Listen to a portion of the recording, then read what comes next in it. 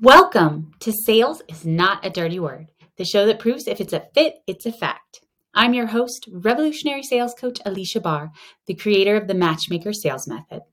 If you're a done-for-you service provider who's ready to grow your profits and impact without pressure, pitching, or pretending to be someone else, then this is for you. Today, we're going to talk about check-in questions. So you might have never heard of that before. And this is one of the main things that is going to make your sales conversation feel like a conversation and not an awkward sales conversation. And it's also one of the biggest mistakes that I see most people making in their sales conversations.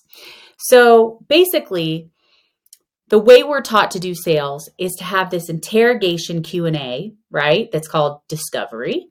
And then we're supposed to pitch, which is just one person talking for an extended period of time and asking no questions at any point about whether they like what they're hearing. Do they want what we're buying or selling?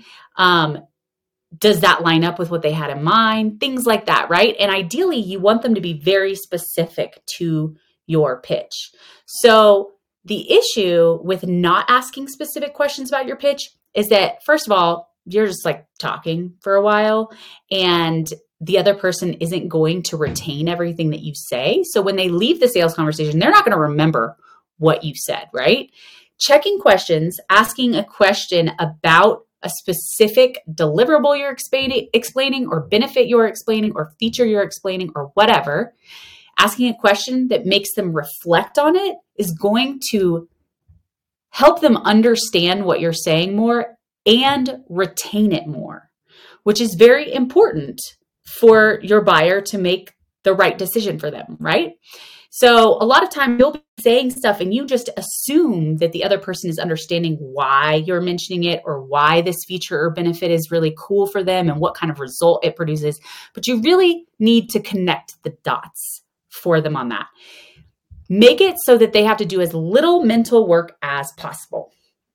So let me give some examples of this, right? For example, I show people, first of all, how to explain their service in a phased kind of approach so that it has a sequence and it's like a story. It has a start, it has an end, and there's a transformation, which is generally going to have a much better result than listing off a bunch of deliverables. And people can really follow from the beginning to the end and envision themselves in it, right? So for example, one of my clients has a social media agency. And the thing that's really different about her social media agency is that she directly engages with your target audience's accounts. So goes to their accounts and comments on it instead of just posting and expecting people to come and comment on your stuff, even though you never engage on theirs, which is what most people do, right? So it's extremely time consuming, but is the difference in the results that you're getting, specifically if the result you want is an inbound lead.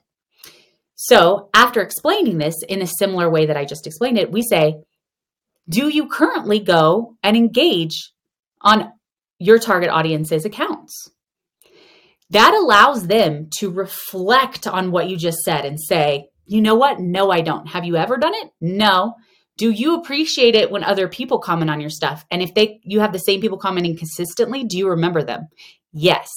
That is the power of engaging with your client accounts. And the person doesn't feel like they're being pitched, right? They feel like it's a conversation because you're explaining an element of what you do and then asking them a question about it specific to what you just explained. And that's going to sear that into their brain much better than just saying the thing that I said and not asking a question about it and continuing on. Now, the thing that most people end up doing is saying, makes sense. And somebody will say yes to make sense the whole time. But have you ever gotten to the end of a conversation with somebody who just said makes sense the whole time, and then they ask a question that makes it very clear that whatever you said did not make sense? It's because makes sense is an automatic yes. And it's because makes sense, if they say no, it kind of implies that they're stupid. So most people don't feel comfortable admitting that. There are some people who will say, no, it doesn't make sense. And they're confident and know that that's not a them problem, that's a you problem. But most people don't have that level of confidence or that level of comfort with confrontation. That is definitely the exception. So you don't want to ask make sense. If you ask make sense, and I find out about it, I will find you and I'll slap you. No, I'm just kidding. But seriously, don't say makes sense, right? You want to ask a specific question that lets the person can't just like say yes to in a daze. They have to stop and think about it and reflect on what you just said.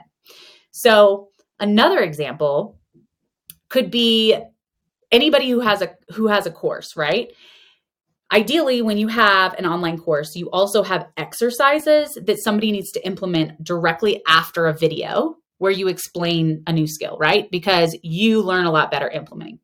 So in those cases, when it's the part of the sales conversation that I've created for somebody where they need to be explaining that they have their course laid out a certain way for better results, they ask, have you ever just read a textbook and not retained any of the information? And have you ever read a textbook and then immediately implemented it? And were you better able to retain that information? And they're going to say, yeah. And you're going to say, yeah. That's why we've laid out the course this way, so that first of all, it's not boring. Second of all, you get results as you go. And third of all, it's permanent. The skill you're adopting will be permanent. So that person's able to remember, oh, this isn't just an online course with videos that I just have to watch hours and hours of, right? I'm going to be implementing and getting results as I go. So another example could be an interior designer, right? Interior designers struggle all the time with people understanding the value of what they do. So being able to explain your offer maybe by starting and saying, the first thing that we do is understand what kind of feeling you want from the space that we're going to be designing. Do you want to be inspired? Do you want to be motivated? Do you want to feel comfortable? Do you want to feel calm, etc.? And that will be the guiding force for creating your space. And then the check-in question could be, have you ever walked into a space and felt at home? And have you ever walked into a space and felt extremely uncomfortable? That is the power that your environment has on you, whether people realize it or not. It has the power to make you happy, sad, uncomfortable, comfortable, etc. And so that is why the desired feeling that you want on a subconscious level is such an important guiding foundation for the work that we do together. So they're going to be able to reflect back and say, okay, this person's not just helping me like have a nice space. This person's going to help me be inspired or motivated or whatever it is that I want. And that is much more valuable to them than someone just assisting them making their space look better than they can alone. Because a lot of people think that that's more like what interior design is about.